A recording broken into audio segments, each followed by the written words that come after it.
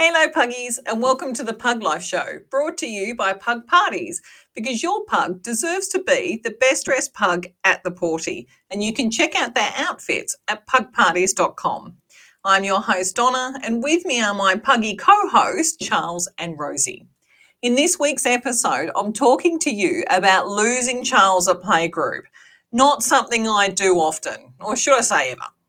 It's not unusual for me to see Charles in the arms of one of his aunties, getting spoilt with cuddles and kisses when he's not glued to my ankles, but not seeing him anywhere within about 60 seconds flicked the someone's taken my pug switch, and we were on a pug hunt like never seen in the park before, and had me asking myself why he ended up where we found him. But before we start, I want to remind you to subscribe to our newsletter in the show notes so you get advance notice of our next episode and much, much more. Now, Puggies, if you're anything like Rosie and Charles, you love your weekly trip to Playgroup. Lots of space to snuffle around in, lots of new smells to investigate. And then there's the cuddles, pats and treaties that you get from your grumble friends humans that make it all worth getting out of bed for. I am positive that there is every type of puggy at every playgroup around Australia. Puggies that zoom around for the entire hour, the puggies who move from human to human to get back and ear scratches and even a sneaky treaty. And then there are the puggies that either run off in search of new humans and dogs to play with, or are the puggies that sneak off to wander around checking things out further afield without their humans knowing. Now, Rosie is the kind of puggy that loves to walk around, check things out a little bit, then come back and check in with me. She never drifts off too far, and she's always on the lookout for when the treaty bag materialises from the puggy buggy, because she knows that the treaties are her favourites, because I wouldn't buy anything else. Charles, on the other hand, is a stayer. He rarely moves away from my feet, and his preferred position is in my or one of his auntie's arms, getting a long cuddle. That is, of course, if he isn't snuggling down in the puggy buggy with his blankie and hot water bottle on a particularly cold day here in Melbourne. Let's face it, nothing but the best to keep my boy comfortable in his old age. With that in mind, you might excuse me for losing Charles one day not too long ago at Playgroup. He, in a word, vanished without a trace, and without anyone at Playgroup or the surrounding reserve noticing. Charles is so predictable with his behaviour that no one ever thought that he would be the puggy to wander off unnoticed and cause a whole of park search. Now, we're really lucky with our playgroup location. It's on a native reserve, so there are big open spaces that are dog friendly, as well as these bushland with meandering paths throughout that you can walk on leash and spend a lot of time snuffling around the many bushes and smells and not have to worry about cars or lots of foot traffic.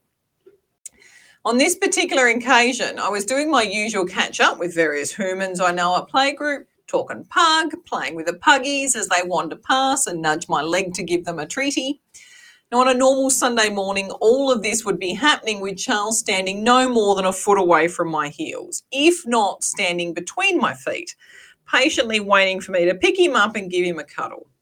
With this routine, I could easily look down every few minutes and see him standing there watching the world walk past him from the safety of my shadow, and I'd know that he was okay and not feeling overwhelmed. I swear that it only felt like a couple of minutes between Charles check-ins, but it must have been as many as 10 because I looked down and there was no Charles. Now, it's not unusual for me to see him in the arms of one of his aunties being spoilt with cuddles and kisses when this happens, but when I looked around, neither were cuddling him, and I couldn't see his little jacket-covered body anywhere amongst the other humans and pugs. Up until this point, I wasn't worried, since it's not entirely unusual for him to muster up the energy to go for a little wander around the group, but not seeing him anywhere within about 60 seconds flicked the "someone's taken my bug switch," and I'm starting to charge around the group, calling his name and clapping my hands to get his attention. Charles is a little hard of hearing these days, and clapping usually gets his attention at home. Once it became abundantly clear that Charles was nowhere to be seen and never to be seen again in my mind, everyone at Playgroup dispersed and started looking for him like it was their own pug that had vanished into thin air, which is one of the many things I love about our Playgroup. We really are a village of pug parents looking out for each other.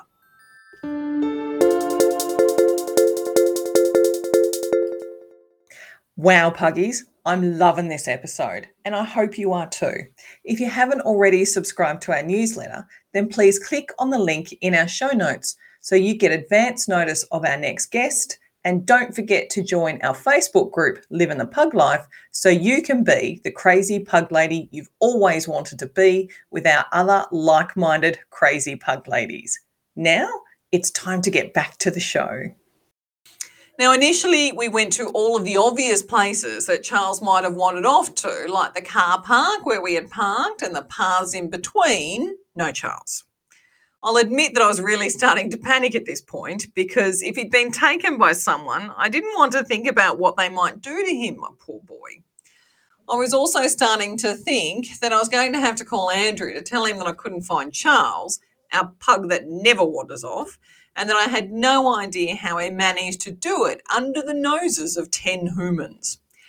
As an aside note, I did tell Andrew when we got home safe and sound what had happened, and as you can imagine, there were comments about me never being allowed to take his pugs to Playgroup again if I insisted on losing them.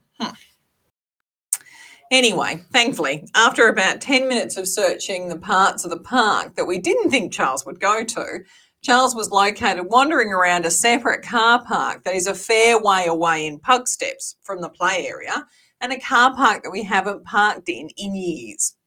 Apparently, Charles was looking a little confused and a little annoyed that he couldn't find what he was looking for when he was found. And yes, I got a snort of disgust when my friend handed him over to me, telling me where he'd found him. It's almost like it was my fault that he wandered off.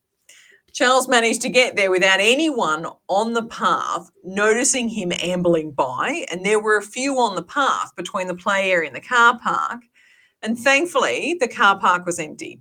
I shudder to think what would have happened if it was the busy one, because he's so small and so slow, he just wouldn't have stood a chance against any car. To this day, I cannot figure out why he decided to go off on his own and walk all that way to that particular car park. I've wondered if he was looking for me because he'd lost sight of me at Playgroup for some reason, and we used to park in that car park many years ago.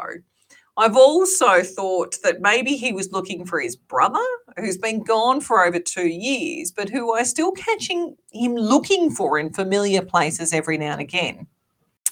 Potentially, Charles may be developing doggy dementia, which could possibly explain some of the sun wandering behaviour. But either way, we keep a closer eye on him now whenever he's off lead or out of the puggy buggy, and he now sports a bright yellow winter jacket for Playgroup, just in case he gets the notion to go for another wander without telling me first. Now it's your turn to talk pug. I'd love to know if you've had adventures that have given you a fright. Did your puggy wander down the street to check out a new neighbour? Or did they decide that fences were for suckers and headed off in search of a new adventure when you weren't looking? Whoa. We'd love to hear all about it, so please share with us over in our Facebook group, Living the Pug Life. Thank you very much for listening to this week's episode of the Pug Life Show. If you liked the episode or if you think it'll be useful for someone else, please leave a review over at podchaser.com. And if you've got any questions or want to tell us how much you loved the episode, then let me know over at our Facebook group, Living the Pug Life, where crazy pug ladies meet to talk all things pug. So until next time, puggies, have a pawsome week, and humans, be generous with the snackies.